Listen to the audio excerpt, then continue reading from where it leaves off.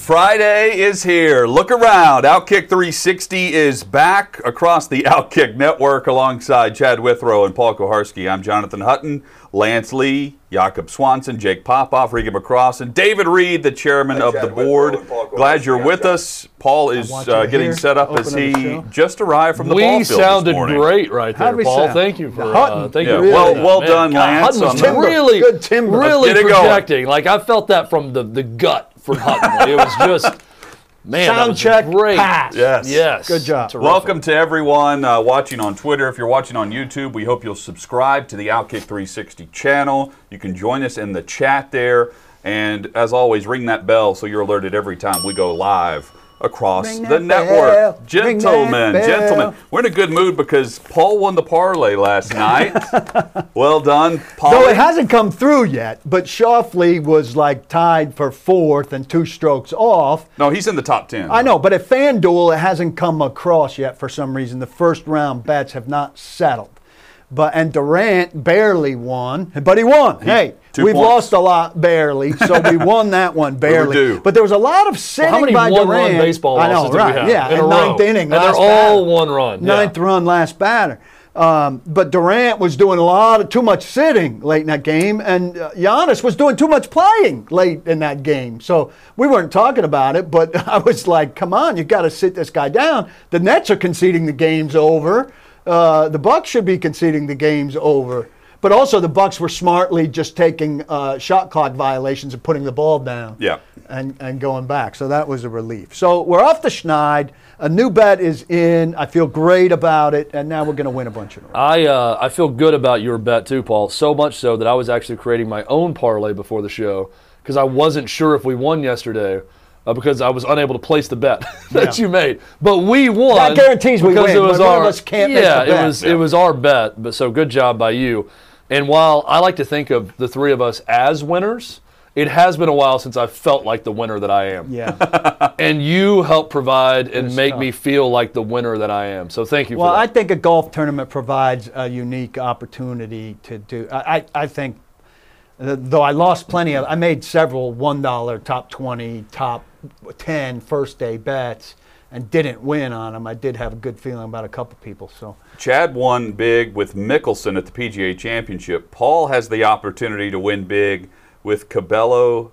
I get the name wrong. Cabrera Bello, excuse me. Yeah. Rafa Cabrera Bello, who, if he wins, Paul is going to have a money tree growing here at Blackbird Studio. I get $350 off a pre-tournament bet, and I quickly put down $5 more for another $320 off of his first round. So he's my guy in this tournament. Rafa Cabrera Bello sounds like a Spanish explorer who discovered Brazil. Is that the guy who like discovered the Brazil? Straits of Rafa Cabrera Bello. He looks like a bullfighter. He looks like a matador. Yeah, he's very cool looking. But if you just heard that name, I think, did he find Brazil or Argentina? Is he the one that found that country? Which one Chile. was that? You know how if you just line them up, if you just athletes from across the world, and you said, what does he do? I would guess F1 driver, or I would guess matador. I would love for someone to look at me one day and say, what does this Wins guy do? bets. And the first two guesses are matador or F1 driver. Yeah. That's really what we all want to aspire to be. Right now, no people one's would look guessing at you that and when say, they see me. Loses bets on FanDuel. Yeah. Now, Degenerate. now they look at me. The most common answers are degenerate gambler or accountant. That's pretty much it. Or dentist. Yes. Well, I'm going to give you a are you an chance. orthodontist? Are you related to the Withrow orthodontist? No, there's an E in that one, actually. I want to give you a chance to go back to something that you used to do well that I feel that you've dropped off on here because I had another dream. Oh. I had a follow-up dream. Now, I know exactly what this dream means, but I'm going to give Chad, if I may, with your permission, absolutely, an opportunity to interpret. Now, it's another scary situation, but I was not scared. I was in a plane crash. Okay. Okay. L.A. Hold on. Let me spell it out. Don't be too quick. Let me get my Don't be notepad out. rash. Big airliner or Don't be rash. Big single airliner. engine? Big airliner. All right. L.A. to the East Coast. So you're not I private. don't know where You're exactly. not flying JetBlue. No. I was far. I was much further in the front of this plane than I typically am. I sit 2/3 to 3/4 of the way to the back, generally, on the aisle. I was much closer to the bulkhead in this plane. I was on the aisle as usual. I was Safest part of the plane. I was alone. This plane crashed in Manhattan. But stunningly well done by the pilot.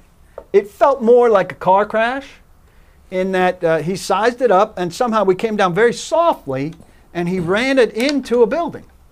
But we were fine. I don't know about everybody else, quite frankly, but I was fine. A little nicked up, maybe like so his reaction to the plane going down was to recreate 9/11 and drive it into a building? It was fine? Stop interrupting. Okay. Into a building, but everything was fine. But it turns out that this was just an incidental additional plane crash on 9/11. There was no scheme. Oh, wow. But it's in Manhattan. So there's already chaos in Manhattan because the planes have hit. So I am in the middle of chaos. And I go into a drugstore immediately. So I'm a little dazed. I have a little blood on my face. But I go into the drugstore. And my primary thing, I'm thinking that I'm going to wind up in the wilderness and kind of like in the middle of nowhere. And I am trying to get my preparedness kit together. But my obsession is with glasses. And they're already pretty empty. It's very accurate. Pretty empty, the rack for reading glasses and whatnot. I am getting several pair of reading glasses, and I'm also getting, you ever seen those sheets? It's like an 8x11 sheet of paper, but it's a magnifying lens, like you would put it down over small type. Right. I'm getting several of those, and my predominant thought is I'm going to be in positions where I'm not going to be able to read or see, and I must be able to read or see. And I am stockpiling this stuff before I disappear out of Manhattan to some remote location. And that's the gist of it. I think I know exactly what it means. Chad, who's become worse and worse at this, I will give an opportunity to interpret. Do you have an upcoming vacation where you're going away? No. Okay.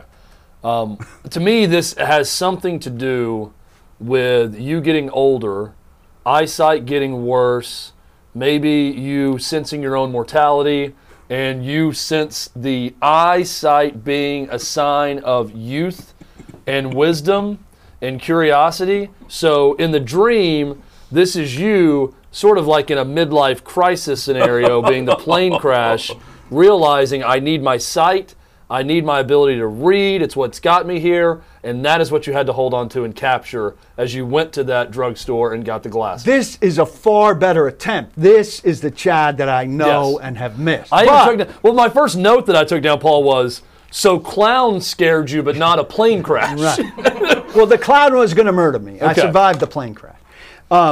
It's the same result, you know. Okay. It's death. This is a far better attempt. By murder or plane crash. I'm crediting you with a far better attempt, but you're absolutely wrong. Absolutely wrong. This look for the glasses and the magnifying materials is a quest for clarity. Clarity perhaps from the dream the night before. I want to figure it out. I need to see it clearly, and I'm seeking a method to see things clearly, starting with that murderous dream which scared the hell out of me. So do you think that in the effort to see things clearly and getting the glasses, you were both examining the previous night's dream and the meaning of the plane crash? Yes. This is all happening in one dream. How about that? You're then going to research it I need clarity but the plane crash was secondary. And the juggalos. But the juggalos were primary. And by the way, to stack on top of yesterday's conversation, and I don't know if Jacob has a picture of the juggalos. The juggalos are the devout followers of the Insane Clown Posse. And the Insane Clown Posse, when we pictured them, were much too happy. I said it was more murderous clowns. It's the juggalos, the followers, who are more insane looking than the posse for which they're named. If Jacob has the picture, I'd like to see it. He found one that was a more murderous clown that I was scared of. But I think the seeking of the glasses and the magnifier is seeking clarity on both the murderous episode that had me up screaming, help me, and the plane crash. So I'm seeking clarity. I hope I found some clarity with those glasses and I can go back to my normal life, or we'll have content again on Monday. This is terrific content. And Brandon tweets in, you can follow us at Outkick360. He says, at Dr. Phil, your thoughts to Paul's predicament. I think that I could be a good psychiatrist But I also feel like psychiatrists don't just tell you what's wrong with you. And I would just tell, typically you don't see it where you just talk and talk and talk. They're not going to come out and say, here's what your dream meant, or here's the problem that you have. They let you realize it. And they're figuring it out and letting you figure it out and say it. Yeah, you would lose your clients because you would reach I would conclusions. quickly be like, here's your issue. Now take these meds and get back. Lance Lee, your thoughts? Oh, there we go. See, this is the kind of guy that was at my bedside. I had 3 of these guys who were about to kill me. He didn't have a cigarette. Is that a cigarette? That's a joint. He didn't. He wasn't smoking anything. Is it a joint? No, it's a cigarette. Maybe a little bit. It's a cigarette, but I would guess there's something in the end. It's a reimagined cigarette. Based on how it's twisted up and how I've seen other people twist other cigarettes with illicit You've seen some other people. Jacob has seen things like this before, to be clear. You guys have thoughts on this second dream and my conclusions? I think you're completely screwed. I'd give it up. Yeah. Very helpful. Thank you. Correct. Thank you. Coming up, John McClain will join us. He knows a thing or two about falling asleep on this show. What a segue. Snoring. Wonder if he dreamed during that. Also, today's show dedicated to the great Ronnie Mund. Yesterday was Ronnie ICP. Monday. Today's Ronnie Mund. Never mind Father's Day. Ronnie Monday. For show number 69, in honor of Stern's limo driver, 68. Ronnie Mund. And, and also in honor of Ronnie Mund, MyDrHank.com. Oh. MyDrHank.com No better /Outkick is where you can go for 50% off if you're suffering from erectile dysfunction. It affects over half of men, but it doesn't have to make you feel like half of a man, Chad. Hutton, by the way, you can just walk off and leave after those 2 segues. Those were perfect. It doesn't have to make you feel like half of a man, and you don't have to be embarrassed by Twice it. the Like man. Hutton said, it affects over half of men out there. But if you want something mailed to you discreetly, My Dr. Hank can do so, and it's going to be sent to you from a pharmacy in the U.S. And it's for as low as $2 a pill, Paul, plus this great offer.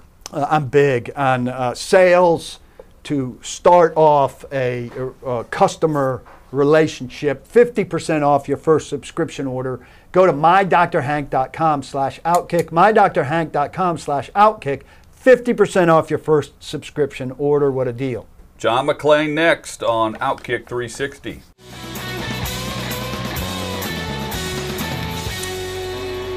Outkick 360 Friday edition is here alongside Chad Withrow and Paul Koharski. I'm Jonathan Hutton, pleased to be joined by friend of the show, Pro Football Hall of Fame selector. He's covered the league for more than 4 decades. John McClain from the Houston Chronicle joins us from Houston.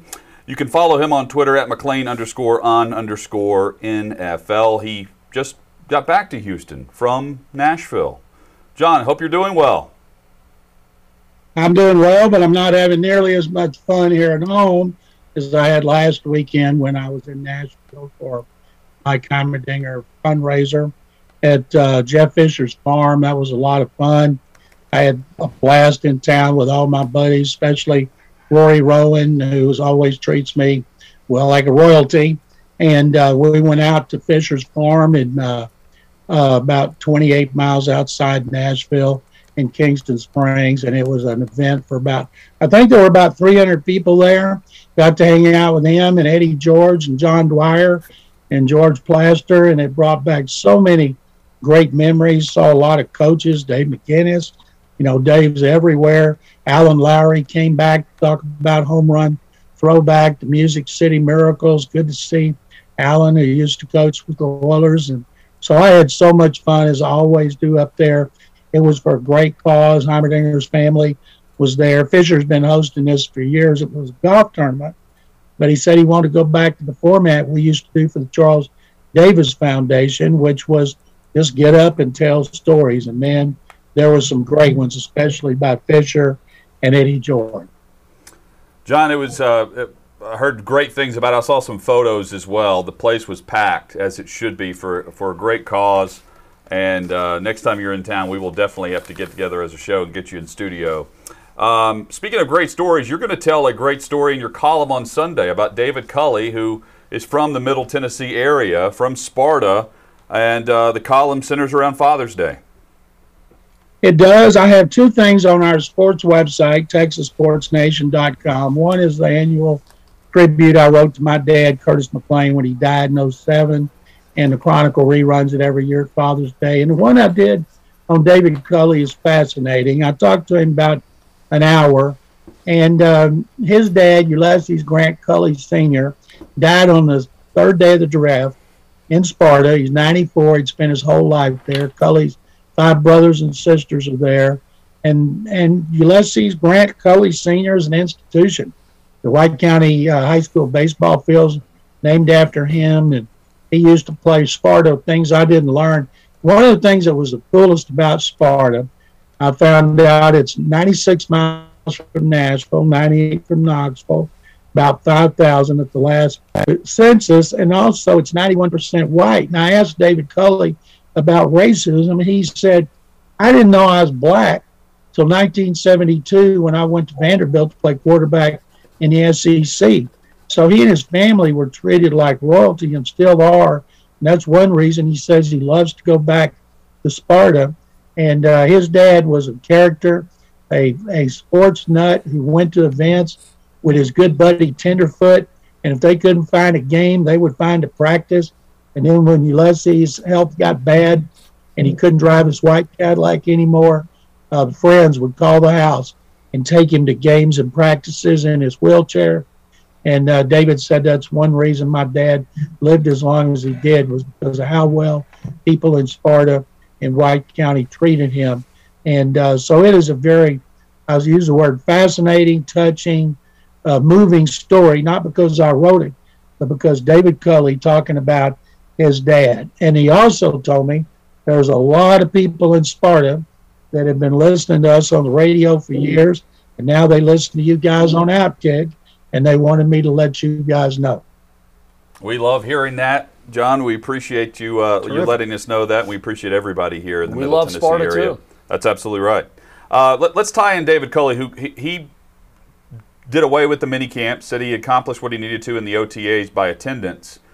John, how do you judge what's newsworthy, what's not, what's micro-analyzing this time of year, what's worth actually reading between the lines with all the news that is out this time of year versus what they're actually accomplishing on the field, with some teams just canceling it altogether? The key to any all-season program, especially if you're a new coach or a new GM, you got 50 new players, 42 new veterans, is you got to get the mental stuff down. They got a new system on defense. They got 17 new assistants, and it's all about mental and walkthroughs. And David Culley made a deal with his veterans before phase 2 of the 3-phase off-season program that if you guys will have good attendance and we get accomplished what we want to accomplish, I'll cancel that 3-day minicamp. And so at the time, the union was encouraging players do not go to facilities. So they had what they call great attendance. They did it for a month, and he lived up to his word and canceled the minicamp. Everybody was happy. The players got a vacation a week early. Now, if you're a veteran team and you don't have a lot of new players, that's the way the Texans were this time last year, coming off a 4th division title in 5 years, beat Buffalo in the wild card round, had a 24-0 lead at Kansas City before choking and losing. That seems like 10 years ago, but it was only 1 year ago. So they brought back a lot of veterans and a veteran staff. So their off-season program wasn't as mentally demanding back then because it was all virtual because of the pandemic. This year, of course, you could go back on the field. So the truth is, it doesn't matter what team you are. Until you get on the field, put on pads, and start playing preseason games, you don't really know what you have if it's new. Xavier Howard had a great season last year, but it was the first season of a new deal, and he played the game where he got himself some guaranteed money and some serious security in case he got hurt after the 3rd year of his career. Now he's not satisfied with the deal he signed, and he and the Dolphins are at an impasse. Where do you stand on this, and how ugly do you think it could get between the two sides and the Dolphins, who are at a pretty good place with their personnel and their growth? They extended him, and he intercepted 10 passes, the most by a corner, I think, since like 2003, and which may mean they've thrown at him a lot. But he signed that extension, and I think he's got 3 or 4 years left on it. If they set a precedent by redoing his with that many years left, others are going to step up. That's what cost the Texans Dwayne Brown, their left tackle, who's still playing with Seattle, is they had extended J.J. Watt and Andre Johnson with more than a year left, which was the policy of the general manager at the time, Rick Smith. And when he did it for them, Brown wanted it done. And they said, you're not J.J. Watt or Andre Johnson. So he got mad, held out, and forced the trade. And it was best for him, of course, because it worked out great.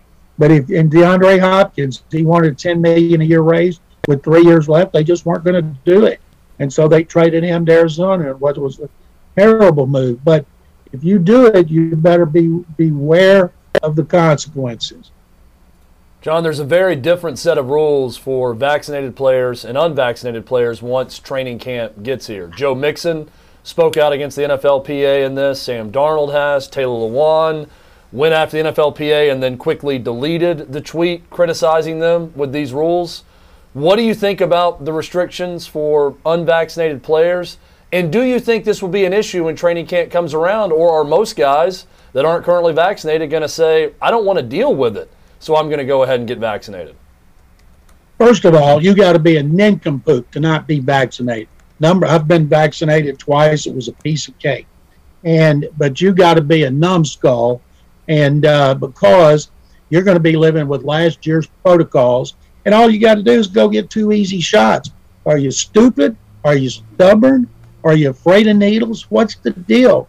Because if you're not vaccinated and you get quarantined and you miss a game or two and you're in a 17-game season, you could hurt yourself, your team, your fans, your organization. I just don't understand it. And these people lashing out at the union, which has worked out this deal with the NFL, when everybody knows, except some, let's see, nitwits out there, that you better be vaccinated, because if you get 85% of the team vaccinated, then you don't have to go with last year's protocol.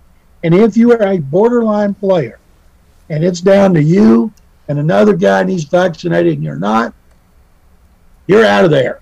They'll never say it, of course, but if say they got to have 5 vaccinated players to get 85%, cut 5 who aren't. Sign those 5. Get up to 85%. It is definitely a competitive advantage to be vaccinated. John, in disregard for those that say, oh, who cares, Hutton, about you and the media complaining about this, I'm going to give some examples and get your take on covering the league for more than 4 decades and how the NFL approaches certain things right now. You told the story last week of getting a roster without numbers on it. We see in Baltimore where Jamison Hensley from ESPN says that they're not allowed to film Lamar Jackson throwing a football in June. To receivers. And then we have Brian Schottenheimer in Jacksonville, an assistant coach and passing game coordinator who refuses to even acknowledge that Trevor Lawrence is their number 1 quarterback right now.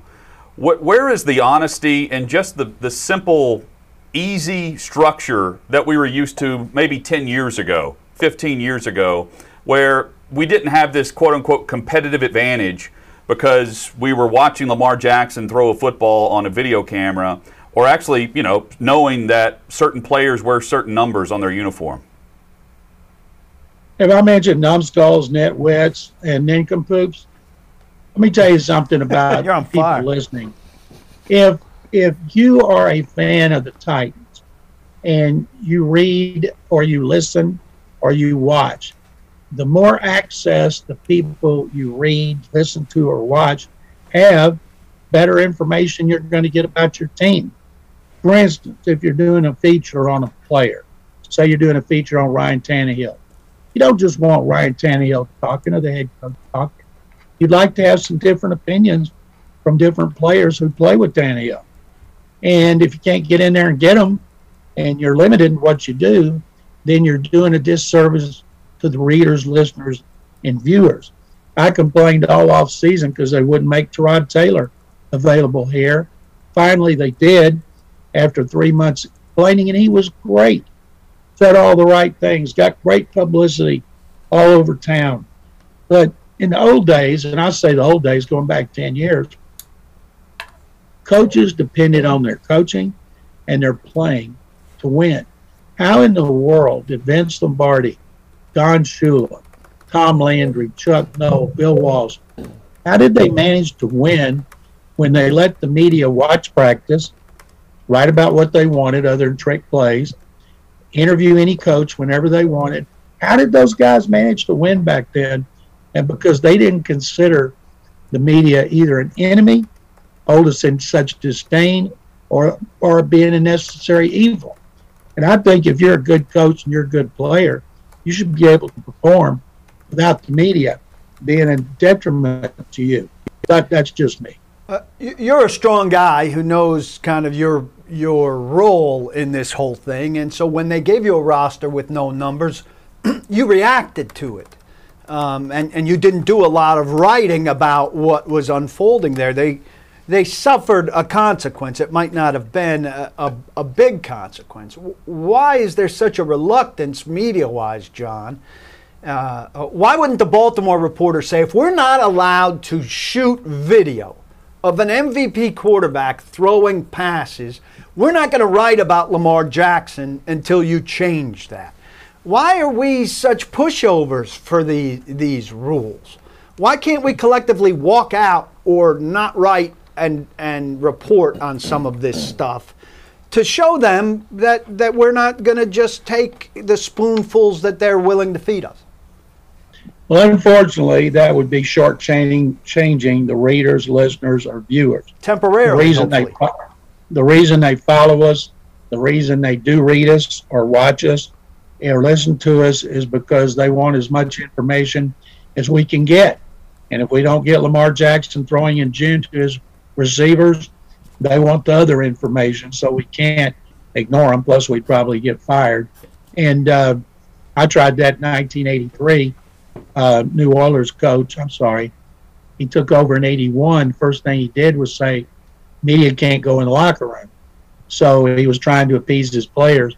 So I got the news directors at the TV stations, the editors at the two papers, and the sports directors at all the radio stations, and we signed a petition, gave it to the owner, Bud Adams, and he opened it up immediately. But people don't do that anymore because people who keep up with the teams, they don't care what we go through, even though it may cost them stories.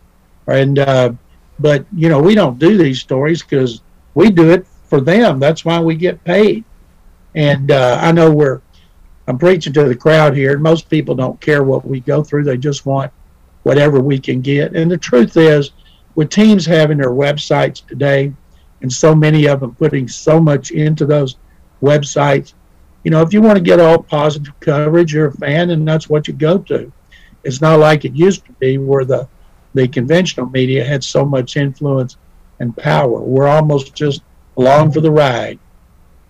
John, speaking of Lamar Jackson, they gave him 2 new receivers this offseason, Sammy Watkins and Rashad Bateman through the draft. What do you think about the Ravens' additions, the remaked offensive line, and, as Paul said, the former MVP, who you can pretty much ride in the fact that the Ravens are going to the playoffs with Lamar Jackson as their quarterback? Can they take the actual next step and win a Super Bowl? Well, first of all, Bateman's a rookie. Most rookies have trouble with that first season. Some don't, like Jefferson at Minnesota. And then you got Watkins. What's the big deal? What's Watkins done? He's not a number 1 receiver. He'd be lucky to be a number 3 receiver. So they're going to run some more. They led the NFL in rushing the last 2 seasons, and I think they will again. And people ask me here, do I think that Derrick Henry can be the first back to post back-to-back 2,000-yard seasons? And I say no, because they're going to throw the ball more with Julio Jones. And I'd say this, if he's close to 1,700 for the last game, then I think yes, because he'll get 2,000 because he's going against the Texans. Big finish against the Texans. John, do you expect that the Texans or the NFL, it'll be the NFL, that announces something on Deshaun Watson within the next 6 weeks before training camp arrives? Nobody has a clue about that. That investigation is ongoing. And remember, Antonio Brown still being investigated from 2019. after being suspended once for 8 games. They haven't concluded that investigation, even though he and the woman accused him of rape reached a settlement. Watson still got the 22 civil suits against him. You have Goodell's investigation. You have police investigation.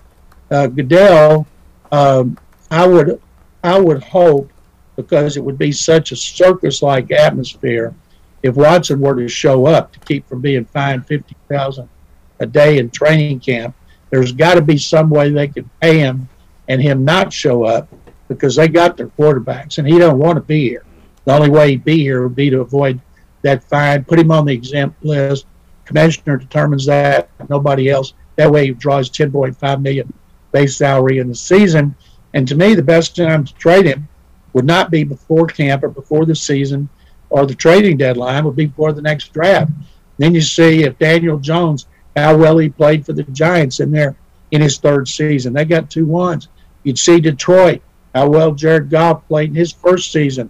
They've got 2 wins. Philadelphia may have 3 wins. So that would be the best for everybody.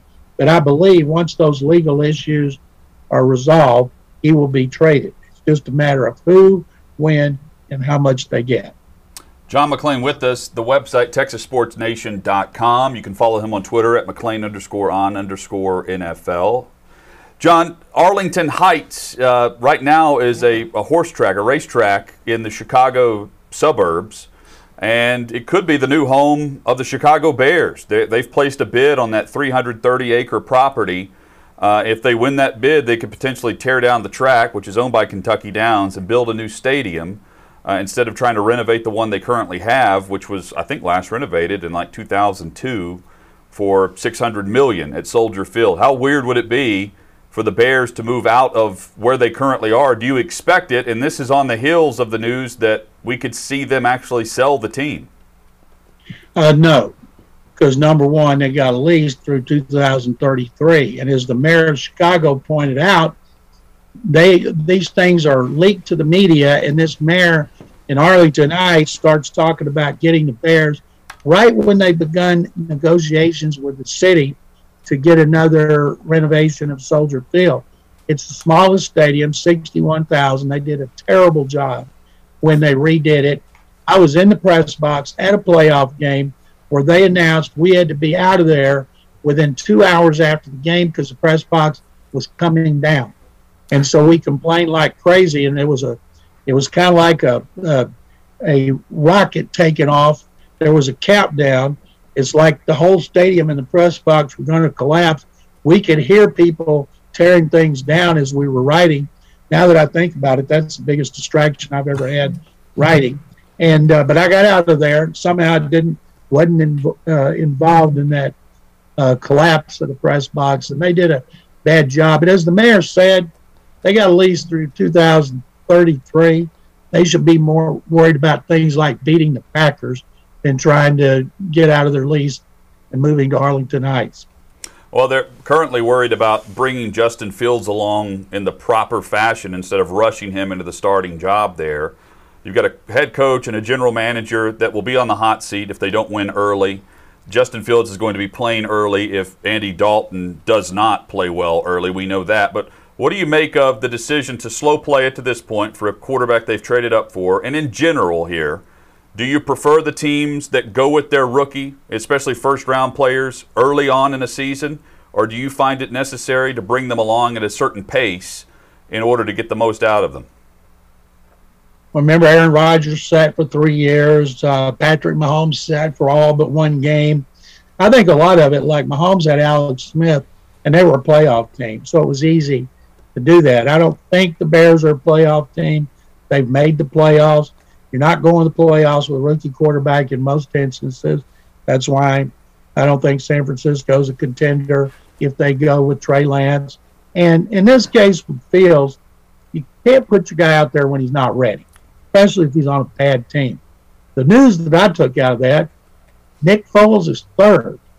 You know, Foles, my goodness, has anybody fallen farther than him? He won his Super Bowl replacing Carson Wentz, and it was a great run. Didn't do much before except for one season under Chip Kelly, and hadn't done anything since. Made a whole lot of money. He's going to be really expensive to keep as the third quarterback. And the fans, of course, they don't want to see Andy Dalton. They want to see Justin Fields. But there are instances when you put a quarterback out there with a bad team too soon, he gets ripped by the fans and the media. It affects his confidence, affects him mentally.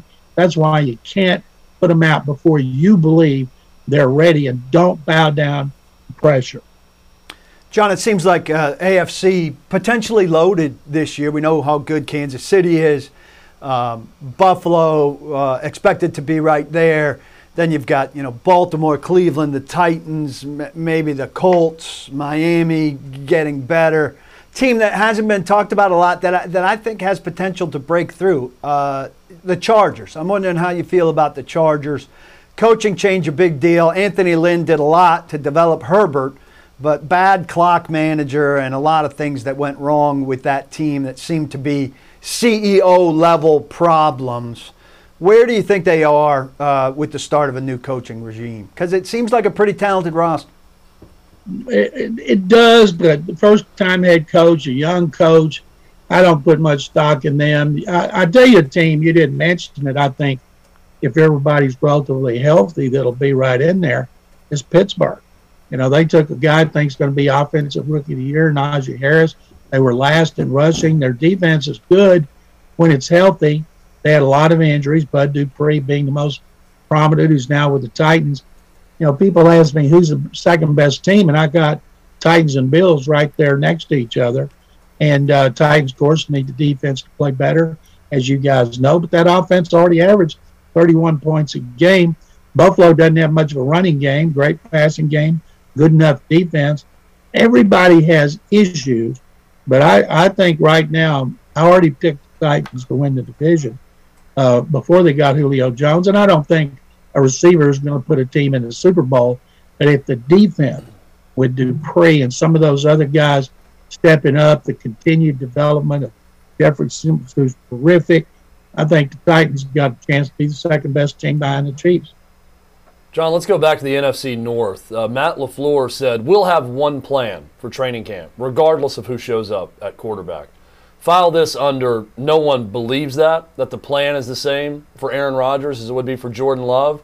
I know he's speaking in generalities about their blueprint to get guys ready for the season, but what do you make of that comment from Matt LaFleur and where the Packers stand right now with this Aaron Rodgers mess? Well, I've never thought Aaron Rodgers was leaving Green Bay. I still don't.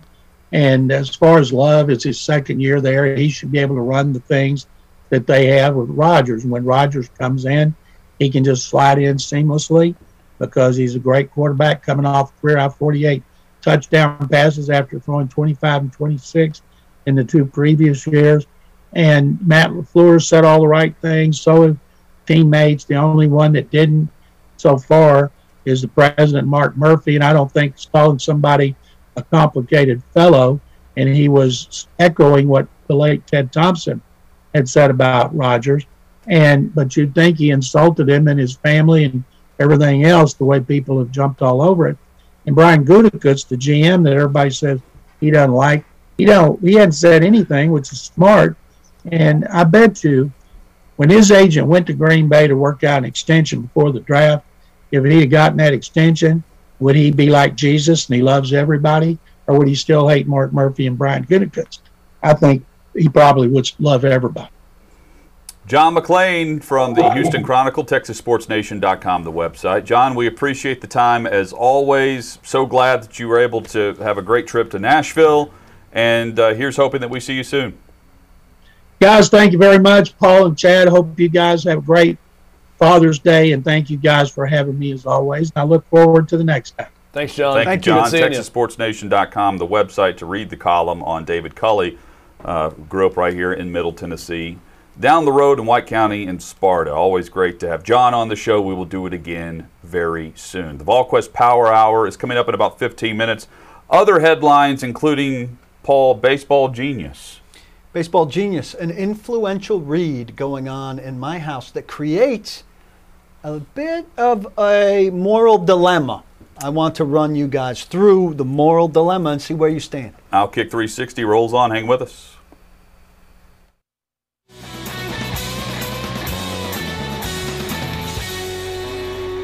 Outkick 360 rolls on. We have the VolQuest Power Hour with Brent Hubbs and Austin Price coming up in about 12 minutes. First, though, we're going to talk Phil Mickelson and Baseball Genius in Paul's house. Baseball Genius is a book that was given to Simon by his godparents. God bless them. We are like God many bless the parents. godparents? God bless the God bless God. And also, God bless God. Yeah. Chairs, microphones. We are This laptop? like many parents of kids around the age of 11, trying like hell to get Simon to read more. He's mandated 20 minutes a day. Yesterday was a breakthrough day. He read well beyond his time limit. He got hooked by a book, Baseball Genius. So he was I was asking, I was engaged, I wanted to know about this book. Well, it's a book about a major league player who's struggling a little bit. Derek Jeter is in this book, and he's either involved in authoring the book or publishing the book. But this major league player's having trouble. There's pressure on him for his job. And he gets involved with this kid who knows what pitch is coming. He doesn't read the catcher. He's not stealing signals. He's got a incredible ability to read the grip of a pitcher and to know if he's throwing a slider or a fastball, four-seam, two-seam, all of this stuff. And so this major leaguer uses the kid to tip him off on pitches, Oh, nice. right?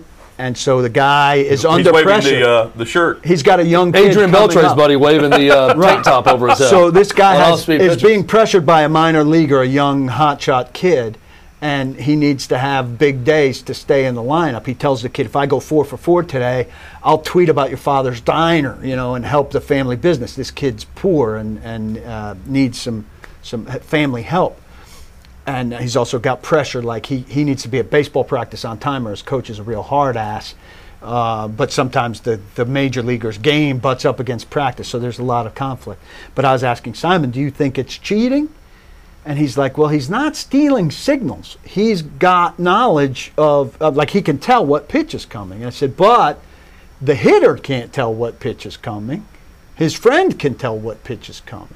And so we were having a conversation about, is this cheating? I think it's cheating that his friend is telling him what's coming. He's got a friend who's very good at recognizing the grip. His friend is telling him from where? From behind the this book. dugout. He's sitting in the stands and telling him. Yeah, that's cheating. Yeah. You can't have, end of story. Like, you can't have someone not participating in the athletic event tipping you off to things happening. That's not. Now, if it was a coach, this to me would be the dilemma. If it's a manager or a pitching coach who's just really good at this, or a third base coach, or teammate, if it's not in the rule book and the teammate or third base coach, I mean, Has this teammates knack. can tip if you're at second base. right? You can. That's not against the rules, right? It's kind of frowned upon, but you can read You've got to signals and disguise give something to your guy batting. So if you could tell a grip, Yeah. that's amazing. I would think skill, it's fair right? game if it's a coach that had that ability. But from the stands, it's out of bounds. I agree. Yeah. Simon, Someone I that's think not is, part of the game, that's Simon is cheating. struggling with it, right? Because he likes the story so much and the characters. Right. So it puts a moral dilemma in a thing where he's rooting for all these people because he likes the characters. If there was a parent in a basketball game who could hear the coach drawing up a play on the other sideline and knew what was coming for a last-second shot and ran to the bench and told their son or told the other team what was coming, is that cheating? Out of bounds. Yes, that's cheating. Also out of bounds, according to Phil Mickelson, cameras clicking in the background of his swing, where yesterday, was it the 14th hole, 13th? I think 14. He multiple times stopped to reset and then asked someone to be removed from the gallery because they wouldn't mute their phone. Now, I'm a proponent of being enough and being focused enough where you can actually hit a golf shot with a click going on in the background. I guess I'm new school in that thinking.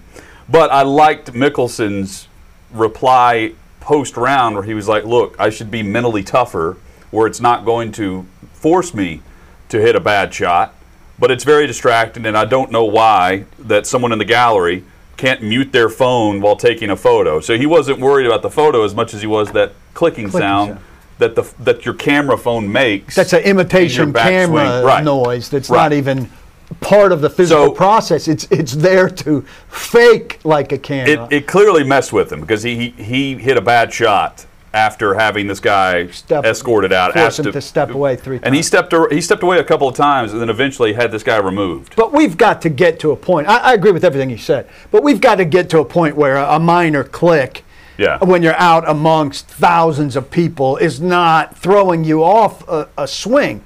I understand golf's a quiet sport, and I'm not saying we should turn it into Happy Gilmore, but some minor noise in your backswing cannot throw your game into utter disarray. These guys should be locked in. I mean, you talk to athletes in a lot of sports, a baseball player in his swing, and you'll ask him what he heard, and they'll talk about how they block everything out and they don't hear anything. So if baseball players or football players at crucial moments in games hear nothing, how come golfers hear everything? Because they're used to hearing nothing. Yeah, I know. But let's get past it. Let's have the new generation of golfers. I understand Mickelson's old guard, and so I'll grandfather him in. It's like, but these new young guys, if there's a click, play through it. It's like, why train yourself. Tiger Woods' father used to jiggle change in his pocket for putts and all of that stuff to train him on this. Yeah. Start training your golfers to handle a click. I'm sure Mickelson has been around this before, but whatever's going on was bugging him, and it probably had started earlier in the round, right? And it was just annoying him. But there's a reason why the NBA piped in a lot of crowd noise and music during the pandemic, because those players are used to having a rhythm it's about to the habit game. As much I think that's it. I think oftentimes it is not something that causes a bad shot. It is something that conveniently guys, when they hit a bad shot, hear it more and they look around for the distraction, and that it's a frustration thing. You're right. I really don't think these guys are getting derailed by a clicking sound in their backswing. I think that when they hit a bad shot and they hear the clicking sound, it's a point of frustration. So they then want to connect it mentally, and that's human nature. They connect it mentally to the bad shot they just hit. But we've seen guys in backswing stop because of a roar at Augusta, and then they reset. Yeah. I don't know that a clicking sound is the same. Now, I'd also say silence your phone. Act like you've been there before. I agree. If you're on the golf course, you should not be. Yeah, well, I mean, you know when it's making a loud sound when you're clicking. Make sure that's not the case. That's just people are idiots thing. And you have to, now, if you don't accommodate for people being idiots, you're going to be pissed off all the time. Yeah. I speak from experience. Well, you're also not ever going to win in the court of public opinion when you're Phil Mickelson and you're kicking someone out of a golf tournament for a clicking sound. If someone's not being belligerent and yelling at them and you're getting them removed, I really wonder what this guy did. That. I wonder what he did earlier in the round. Yeah, maybe so. Because Mickelson's one of those fan favorite guys. Thumbing up. Yeah, and I think this guy had cranked it up to 11 on purpose, the volume, to mess with him. But I liked his quote. He said, "It's part of professional golf. You have to learn to deal with it. I don't understand why you just can't turn that little button on the side into silent. I probably didn't deal with it internally as well as I could have, or as well as I need to. It's part of playing the game out here at this level. Certainly I didn't do the best job of dealing with it." That's all reasonable. But somebody with a real camera that makes a real noise is going to shoot a picture too. And I think golfers in general need to do a better job being able to swing with a small noise happening. Somebody also might be walking and step on a stick that cracks. And these things and that's an unintentional noise, and that's going to happen. And I wasn't watching this live. I'm referring to the replay of when the guy was actually removed from the gallery. But Mickelson said the 3 or 4 shots previous to this, I turned around and asked that dude to stop. And he didn't. Yeah, and that's a problem. He should be removed. Yeah. And he was. He's probably And I don't think Mickelson should remove him. If someone's around there with the tournament, yeah. and you see a player interacting with a fan, ask them to do it, and they keep doing it, and there are marshals all over the place to handle stuff like that. Probably should have been handled quicker and without Mickelson having to be a part of it in any way. His caddy Mickelson should work through his caddy there too, to not have to say, that guy. But I feel bad for Louis Oosthuizen today. He's not a fan favorite, I wouldn't say, too much. He's very quiet and small and meek. That's how I would describe him. Yeah. But very consistent. He was tied for the lead at 4 under on 16 yesterday when they suspended play due to darkness because they had been delayed earlier in the day by over an hour and they had intense fog, had to delay play. he starts the second round, or started the second round at even par after having to tee off this morning to finish round 1. Again, he was 4 under on 16. So he went 4 over on. He had to the final 3 reset, holes. finish round 1, and now he's on round 2. He's on 6, and he is +1 in round 2. But he's back up. He's doing well today. Still there. So he's back at 3 under, but he had to reset completely and play over 20 holes now. This is today. where we talk about even playing field a lot, right? Yeah. Not giving someone a competitive advantage. This is where golf, there's always going to be natural There's competitive something, advantages yeah. because just by random luck of tee time, Yes. you're going to be in different climates. Yeah. Depending Different on where you conditions, are. Totally different conditions. Wind, rain, whatever it may be. The morning, it's so many different things on every course you go to based on geography. And I kind of like that. I kind of like knowing, hey, these afternoon tee times, they could go really low because the conditions set up. Or in the morning, they're going to go low and the afternoon's going to be rough. I think it's fun to follow that. Brent Hubbs, Austin Price coming up. Paul? Teresa told me, let the book be a book. Thank you, Teresa. Baseball genius. Let the book be a book. Check it out if you have If an we- 11-year-old who Is that likes cheating? baseball. Yes. If we abided by that mantra, she does know we wouldn't have a job, right? Hey, Teresa, let maybe- the content be content. Yeah, maybe let a sport be a sport and don't ever talk about it. Just let it be. That's what you guys should do. We're just going to go VolQuest. Monday. We're going to come back to just silence for 2 hours of us staring into a camera. We let the weekend be the weekend. Right. Just let the weekend be a weekend. VolQuest.com, a lot to get to this weekend to preview with the College World Series, more recruiting headlines, plenty to discuss with Neyland Stadium upgrades and more. Brent Hubbs, Austin Price next on Outkick 360. Hey, it's Jonathan Hutton. Thanks for listening to Outkick 360. Be sure to subscribe to the show to have the latest podcast delivered to you each and every day. And give us 5 stars. It helps us grow our network and provide you with more great podcasts like this one.